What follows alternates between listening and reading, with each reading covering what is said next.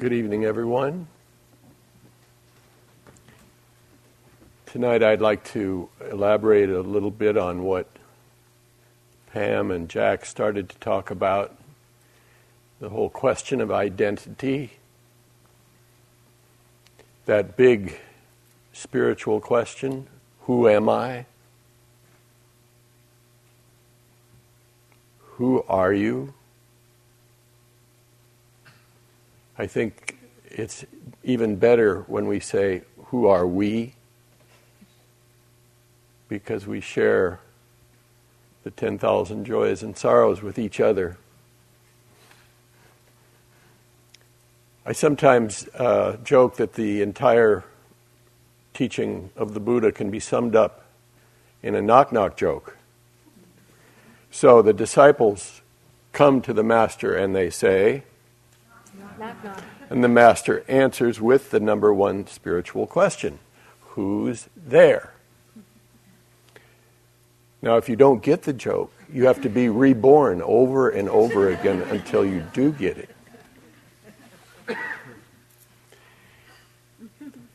But it is such an important question because it determines how we see ourselves in the scheme of things, determines how we feel about our lives and how we treat each other and the environment.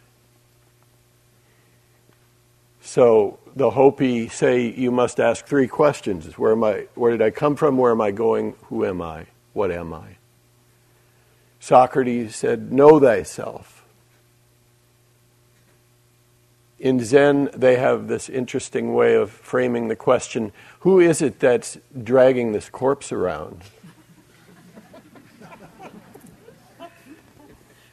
Her people, I don't know. Or who is it that goes in and out of these six sense doors? The Advaita Vedanta masters would say, who is it that's asking this question, who am I? They keep pulling the rug out, giving you nowhere to stand at all. The Buddha said that true happiness could only be found by eliminating the false conceit of I, or self. And indeed, it was central in his teaching, this question of identity. Unfortunately, we are all born with a case of mistaken identity. And we grow into our lives believing that we are in here and the world is out there. Rarely recognizing that the world is here. We always think we are acting on the world, never realizing that the world is acting through us. So, we have a job, we have a task of seeing through this mistaken identity. And the Buddha's genius was that he was able to do that. He was able to see through the membrane, the thin membrane of self, and realize that we co-arise with all things. That we are not this separate entity we always believed ourselves to be.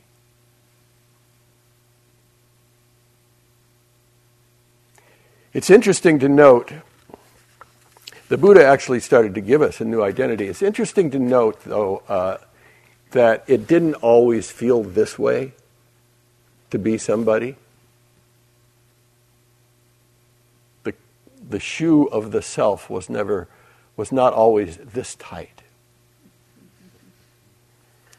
For instance, if you'd have asked a desert nomad or a European serf 300 years ago, what do you want to do with your life? They wouldn't know what you were talking about. They did what they were born into. The American psychologist Rollo May says, Americans cling to the myth of individualism as though it were the only normal way to live, unaware that it was unknown in the Middle Ages and would have been considered psychotic in classical Greece. Evidence from early Greek literature indicates that the Greeks actually thought the voices in their heads were the voices of the gods, which we, of course, now would consider schizophrenic. But now we think all the voices in our heads are ours,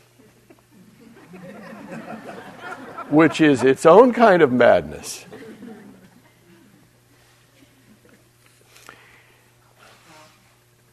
All life seems to have some sense of self, or of self and world, self and other. But we seem to have come to an extreme place in our civilization. Here in the land of individualized license plates.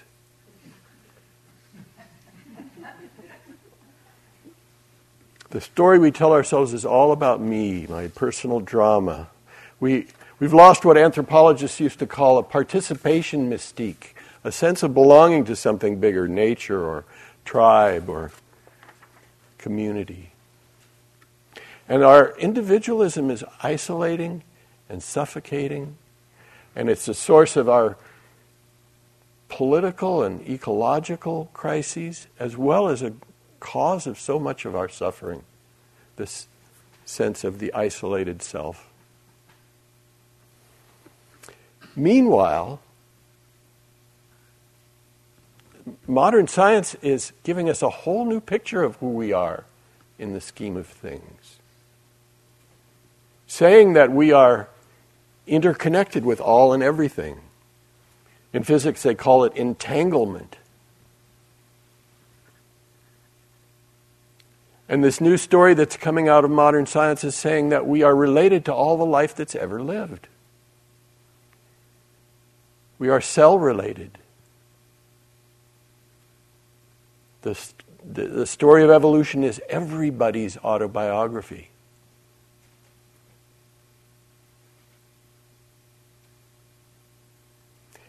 We now know, for instance, our bodies are made out of the heavy elements formed in the explosion of supernova in the early history of the universe.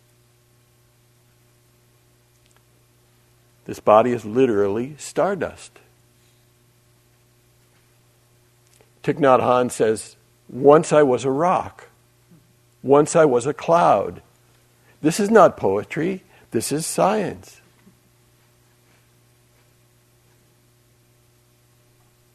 If you just rub your upper and lower teeth together a little, or touch your knuckle or your knee, feel the hardness of the bone. Your bones are made of calcium, phosphates, silicates, essentially the clay of earth, mysteriously molded into this shape. Where else could these bodies have come from? Most of your body is liquid, and most of that liquid has the chemical consistency of the oceans. We sweat and cry seawater.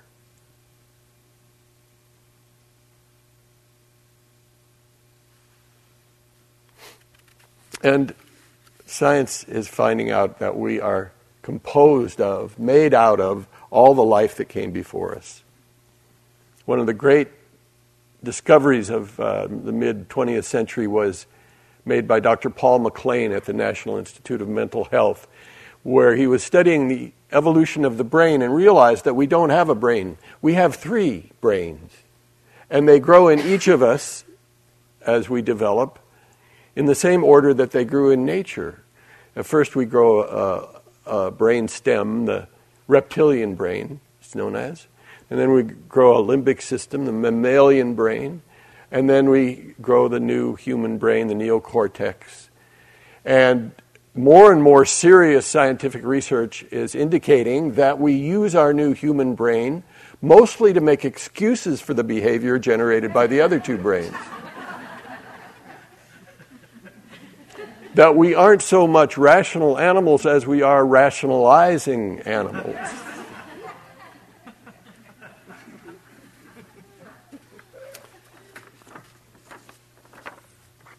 Science is bringing us a powerful message of a new picture of who we are. But all of that new exciting information can lie rusting in the neocortex. How do we turn it into wisdom? How do we make it part of who we are and the story that we live from, our understanding of our relatedness? How does that happen? And that's where the Buddha Dharma comes in so beautifully. Because it really shows us and teaches us and gives us an experiential understanding that I didn't create this being.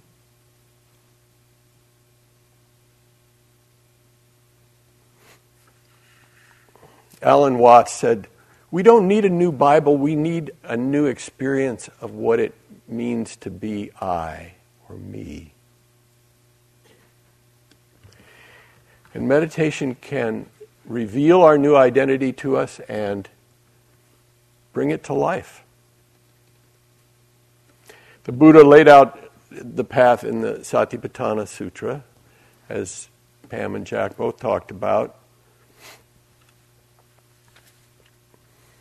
We develop this quality of mindfulness, which I like to think of as the opposable thumb of consciousness.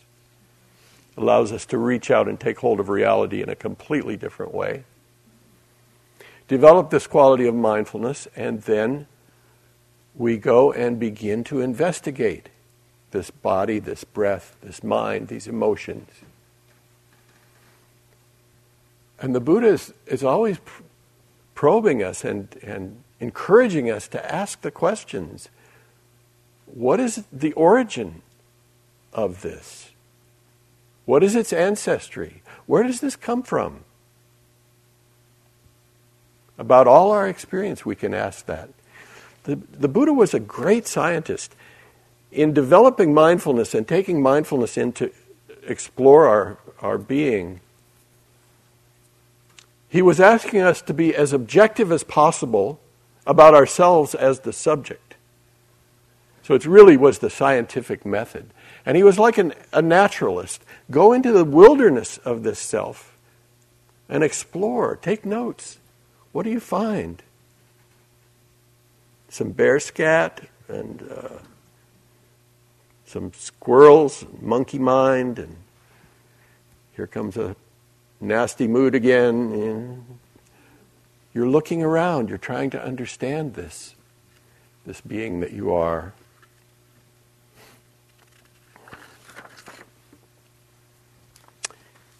Could be, as we do this practice, as we explore ourselves, we will discover that we are not who we thought we were. I like to think that we will discover also our other selves, our species self, our human self, our animal self. We will realize who we are, and it's much bigger than we thought we were. We thought we were just this single self, the me, the I, the one with an address and email address. But we're much more than that, much, much more than that.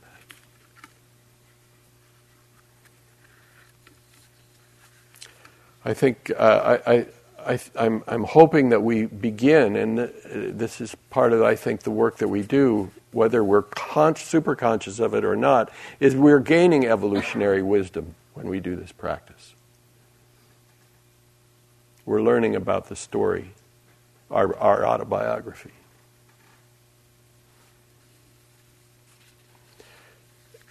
When we see what we inherit from evolution, we will no longer blame ourselves quite so much. We will begin to understand that you are not your fault.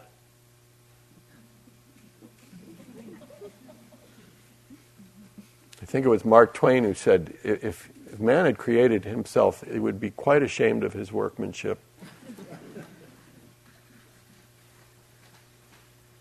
Also, when we see how we are stuck as the beings that we are, we begin to gain compassion, not only for ourselves, but for all of us who are living with the same constraints and the same inheritance, and compassion for all living beings as well.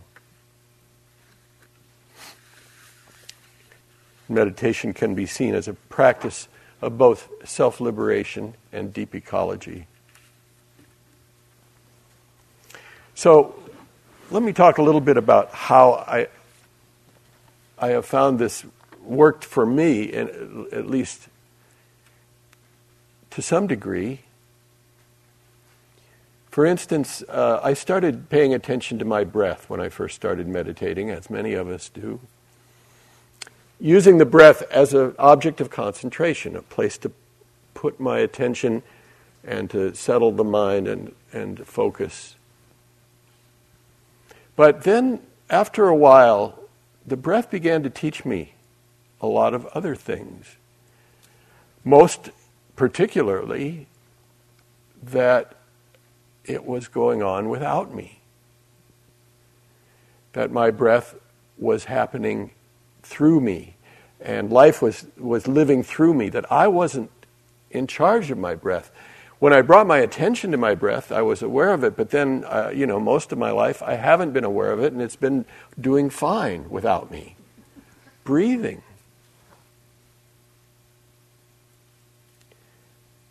In fact, if you try to stop breathing, hold your breath, you'll pass out, and breathing will continue. It's like life insists that you live.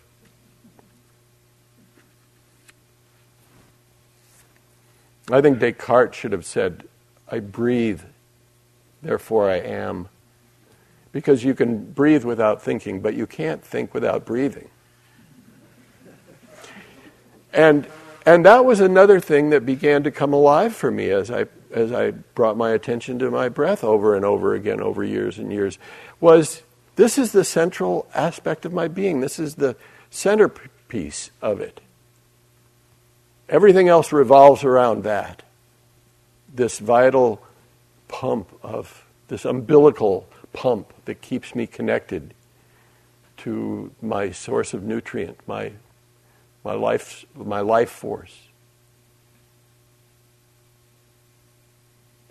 And with a little reflection, I realize that this breath connects me to all the other beings that are breathing, and especially to the plant kingdom. And with every breath I take, I am exchanging vital nutrients with the plants, and they're feeding me, I'm feeding them. With every breath, I become a cell in the great breathing of this single organism known as Gaia, the Earth Mother, the Earth Goddess.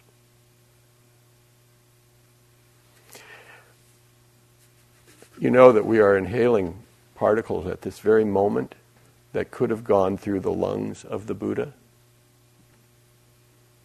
Very possible.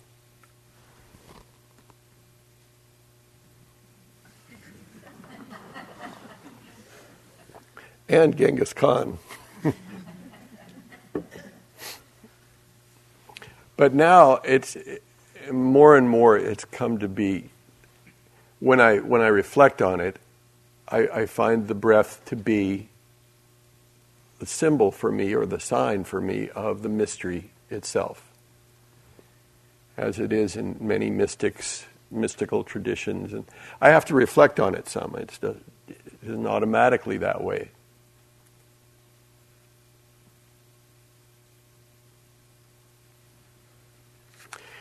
But the breath helps me get out of the story of my life and into the fact of my life, where I am part of much bigger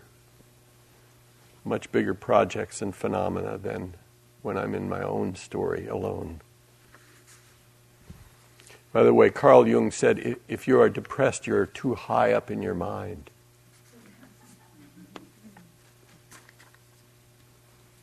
Oh, and by the way, you get about an average of about 15 million breaths in a lifetime. Do you know which million you're working on at this point? No? You lost count? So, similar learning through mindfulness of body. My first practice was with S.N. Goenka, where we did the body scan, and it was a focus on Vedana, feelings, sensations, pleasant, unpleasant, neutral. And we would scan our mind through our body over and over again until there was no solidity. You couldn't feel any solidity, and Goenka would be sitting up on his podium and chanting, anicca, anicca, anicca, impermanence, and you'd be feeling it. You'd be feeling it in your body. Very powerful practice.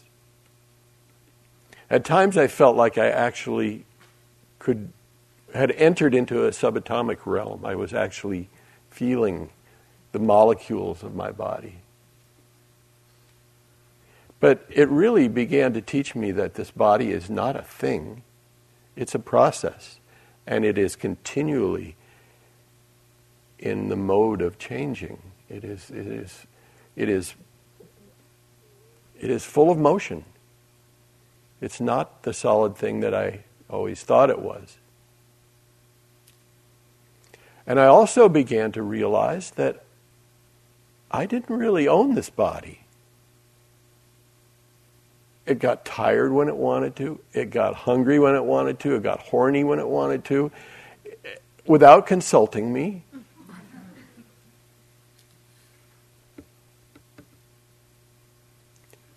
I didn't choose this body. I certainly don't remember a catalog of choices being offered. You know, would you like eyes in the front and the back? Would you like to swim, fly, or walk as your primary means of locomotion? No, I was just given the standard issue, you know, biped, mid-sized mammal, big forebrain.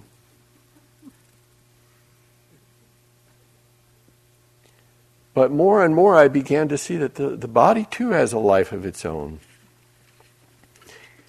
Where did it come from? We just felt the hardness of the bone. And the heat. If you close your eyes right now, just for a second, close your eyes and just feel your body. Realize what's going on in there right now. Millions of new cells are being born every minute. Millions. Millions are dying. Right now, all these little beings, these little mitochondria, are taking burning oxygen and taking the energy stored up from the sun and turning it into your living energy, creating this heat around your body. All of these amazing phenomena going on right now inside of you. Your brain is processing an estimated 11 million bits of information a second. And you hardly have to lift a finger. Quite a phenomena.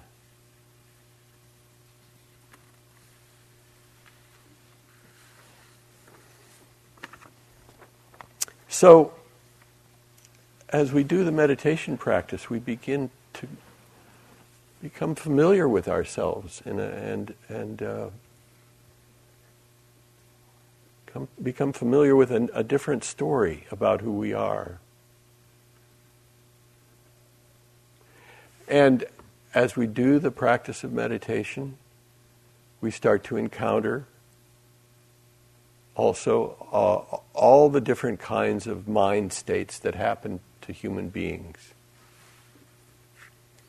In particular, we see the pervasiveness of desire and aversion. Sort of the two forces that run our lives, desire and aversion. Long before Freud or Darwin, the Buddha understood that what really drives our lives are these continual movements of mind toward something that's good or that feels good or that tastes good and away from something that looks like it could be harmful or hurtful. That these are the things that really control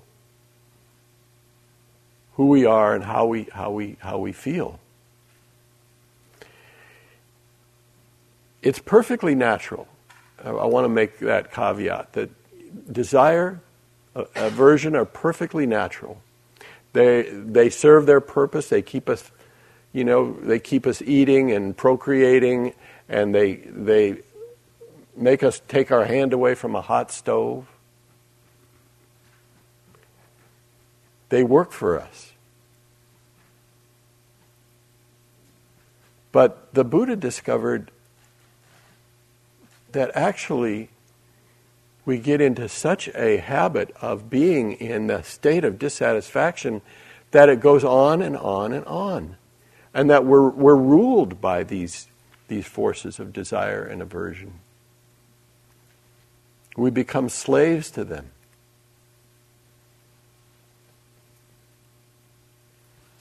The Buddha called them underlying tendencies. And to some degree they're built into the mammalian condition. This is Melvin Konner, neuroscientist.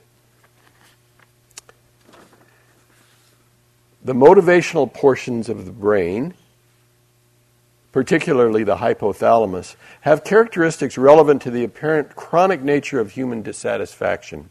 Experiments suggest that our chronic internal state will be a vague mixture of anxiety and desire, best described by the phrase, "I want," spoken with or without an object for the verb. That is sort of the default position of the brain. It is continually looking for threats and opportunities. A vague mixture of anxiety and desire. And we can see this in meditation. The mind constantly twitching away. Take some part of a meditation session and count how many times the mind falls into one or the other of those two modes. Desiring or aversion. It's shocking sometimes to see how often it happens and how continual it is. You'll be sitting there, your knees are hurting, aversion. You're desiring the bell to ring, desire. The bell rings, a moment of satisfaction as you're arising, you decide, you say, "Oh no," in a walking period, aversion. I want to go back to my room and look at my stuff, desire. And it just rolls on like that. It can be embarrassing to see. I don't know if you've ever been in a situation where you desire to be where you already are. Maybe it's just a little different, something a little different.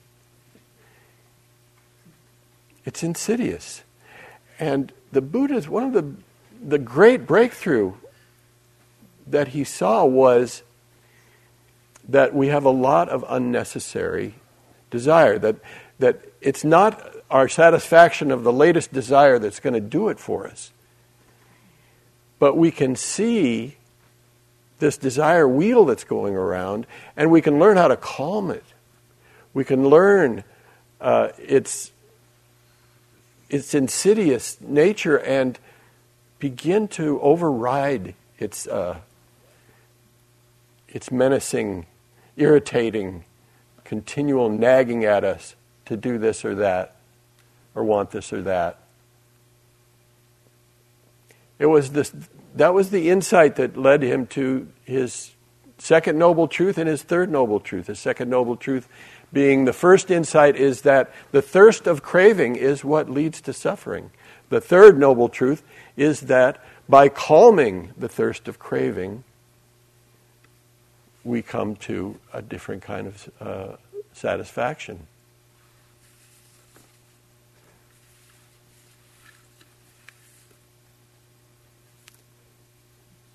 Trying to find how he put it exactly. The second insight is that by the cooling of this thirst, no more suffering is created. And as we meditate over the days, you'll probably have some moments where you really are out of that loop of desire. Let yourself taste it.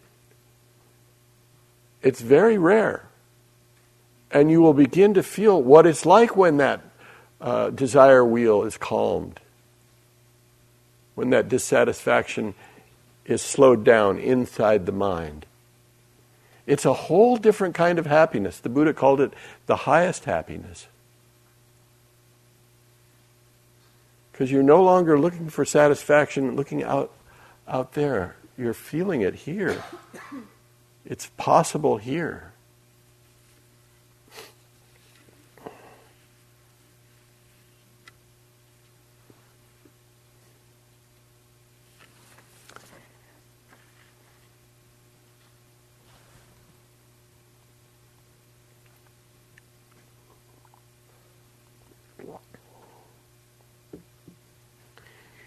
It's persistent desire and aversion. A little story. I had the privilege, by accident once, of flying in an 18-seater plane with the Dalai Lama. I just happened to be in Dharamsala and happened to be getting on this plane to go to New Delhi. And on my way to the airport, driving through the streets of Dharamsala, the Tibetans were out and waving. I thought they were waving at me, and I waved back. But I got to the airport, and he was there with an entourage, and they were flying to New Delhi to do some business. And my wife at the time was reading his autobiography, which said that he's afraid of horses and flying. And he sat a couple rows behind me, and he had cotton in his ears, and he was pale, and he was leaning against the window and doing his mala o mani padme. I personally felt a lot safer having him on the plane, but he obviously did not feel safe. But I mean, we all can probably tell stories about quite realized beings that still have aversions and desires. It's pretty powerful stuff. In some way, you could think of that all life has desire. I mean, even a tree, lifting up, growing up, asking for sunlight. It's a form of desire. Or an animal running away from a loud sound, a form of aversion.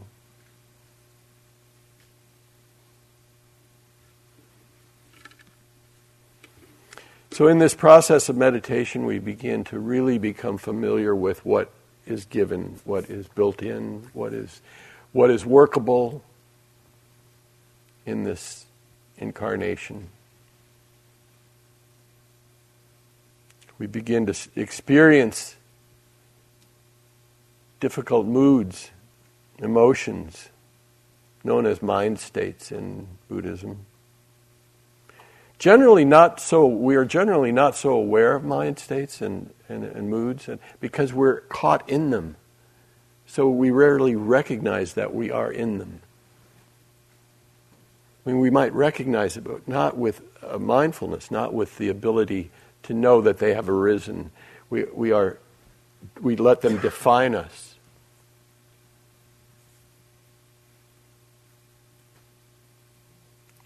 I don't have feelings. Feelings have me.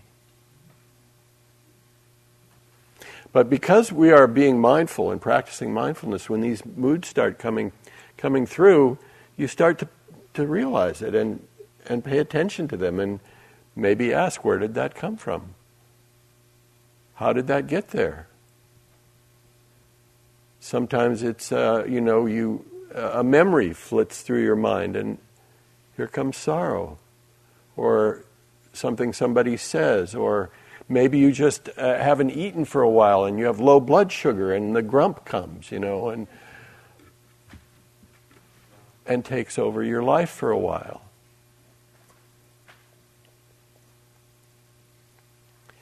It's so interesting to begin to see how they come and go, independent of our inviting them or asking them. And how, if we pay attention to them and allow them, they have their own life and move through.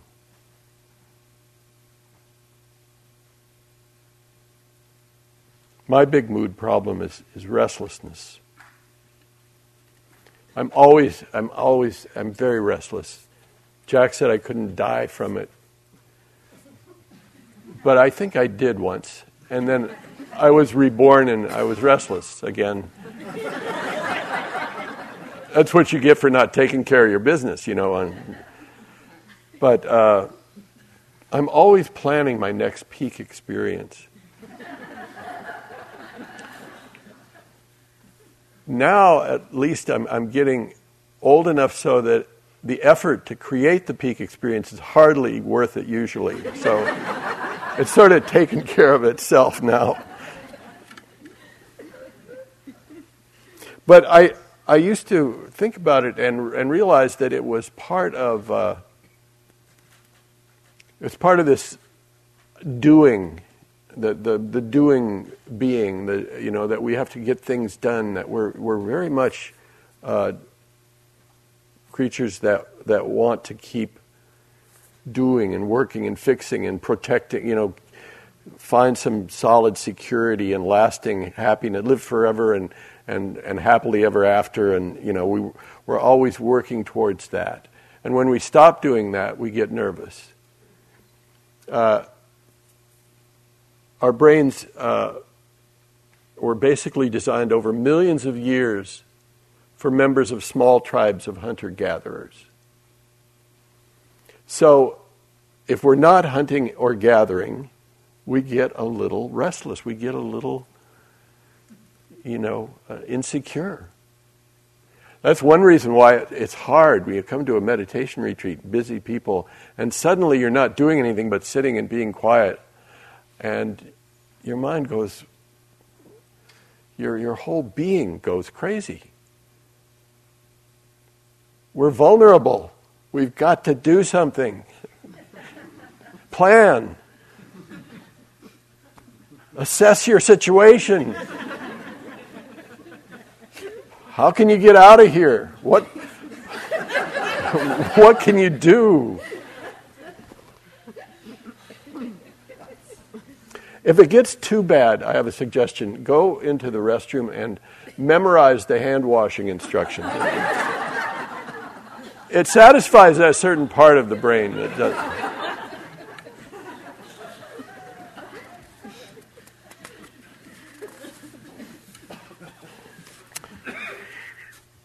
Okay, now what this is so familiar as to be almost needless to say. As we meditate, we encounter this thinking mind, this crazy, wild thinking mind. I think that's why I came to meditation in the first place, was that I recognized that my mind had a thinking problem. It would start thinking the minute I got up in the morning, would think in the middle of the afternoon, had to have a couple thoughts before I went to bed at night. I needed an intervention, right?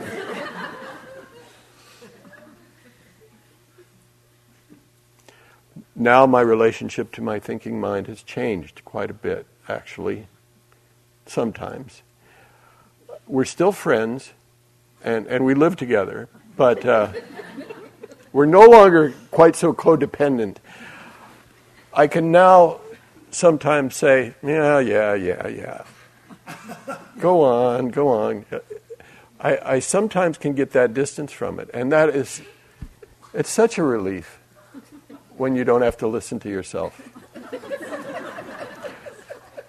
You learn to ignore yourself. It is a gift that it keeps on giving.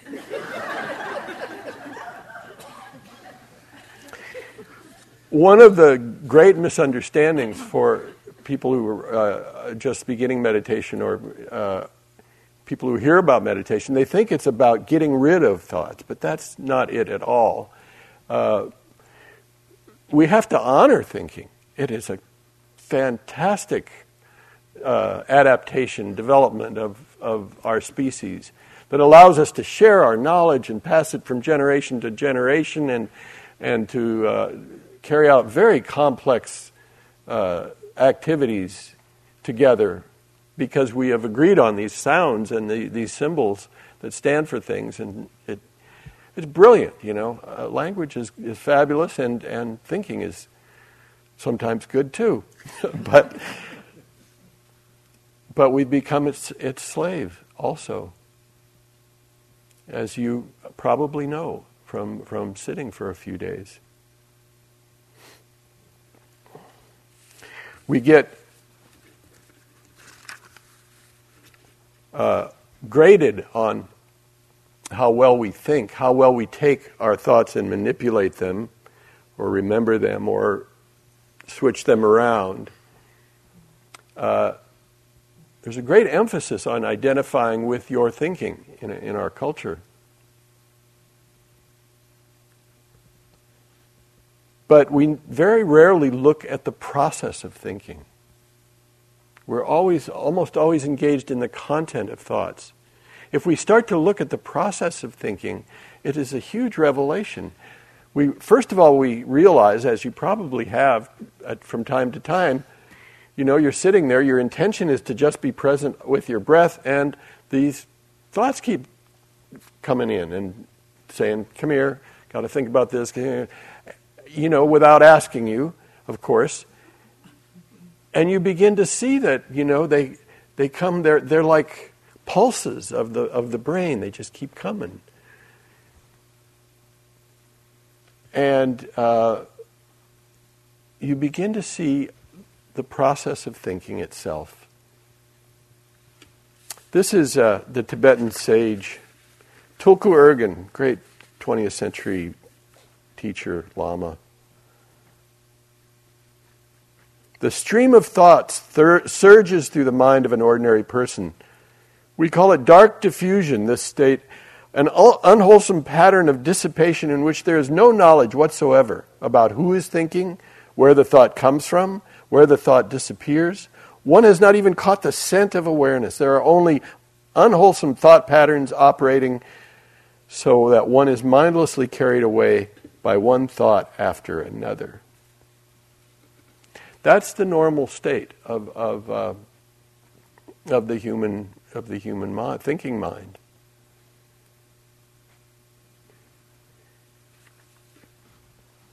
Do you think in your own voice? Do you have your own diction when you think?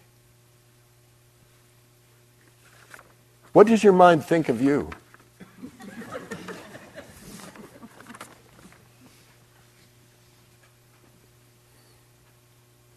Descartes should have said, I think, therefore I think I am.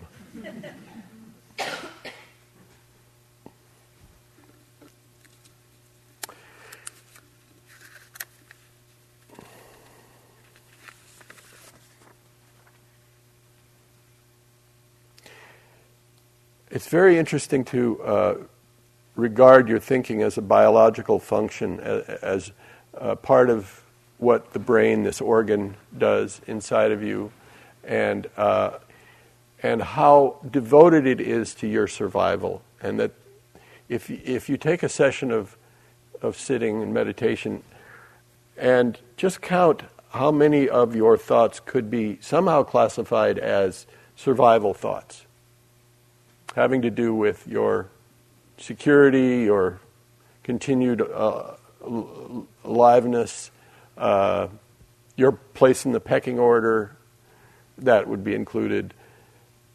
It's phenomenal. And so you have to bow to your thinking brain and say, thank you very much. I'm really glad you're working for me. But beginning to change the relationship that, you don't have to be a slave.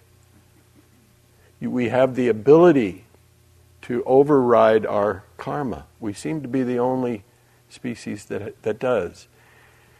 I don't know how you might frame it in scientific terms. Can we take evolution into our own hands? Can we override our instincts? 20,000 years ago, our ancestors' thoughts were probably something like, I wonder who's going on the hunt tomorrow, what color should I paint my spear, or who's watching the fire. Now, 501k, the grocery list, love life, basically the same stuff. But we have advanced. Now we have the Buddha Dharma, a great tool. But as we explore ourselves in this practice that we're doing, mindfulness meditation, our sense of identity can begin to shift, consciously or unconsciously. We really begin to reconnect with the sources of our experience, with the sources of our body. We begin to realize that our experiences includes the mammal condition and the human condition, and that our individual human lives are first and foremost life and all that requires. Then second, human, and only thirdly and narrowly is it individual. And to close, I want to read something to close, but one more thing here. To remember that we are a baby species. We're just waking up, and we're doing it right here together, of course, collectively. You might think that of your efforts to awaken as being part of our whole species' effort to awaken. But we really are a baby species. We got these big brains just a couple million years ago. They started growing. We're just learning how to use them. They didn't come with a good instruction manual. So be forgiving of yourself all the time when you think you're failing because you can't be mindful every moment of the day. Forgive yourself. Be tender with yourself. And honor this amazing, wondrous, mysterious incarnation. As Jack said on the first night, the poem by Nisargadatta Maharaj, his statement, wisdom tells me I'm nothing. Love tells me I'm everything. And in between the two, my life flows. Such a beautiful statement. So let me close by reading to you from Chief Seattle.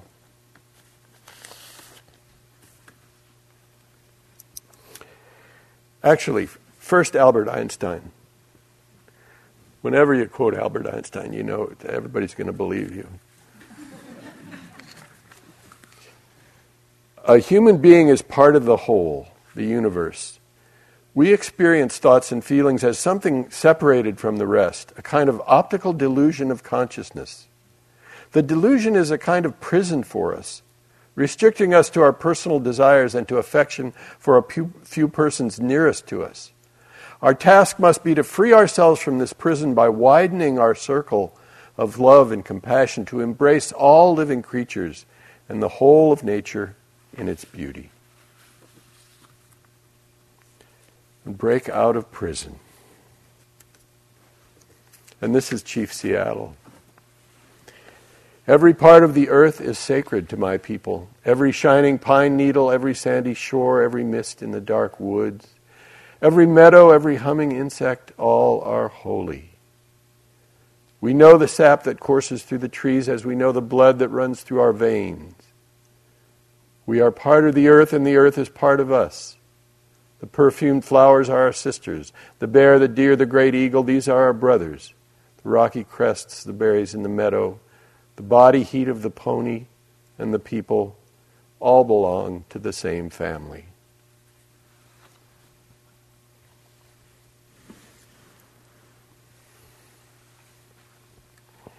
Let's sit together for a minute.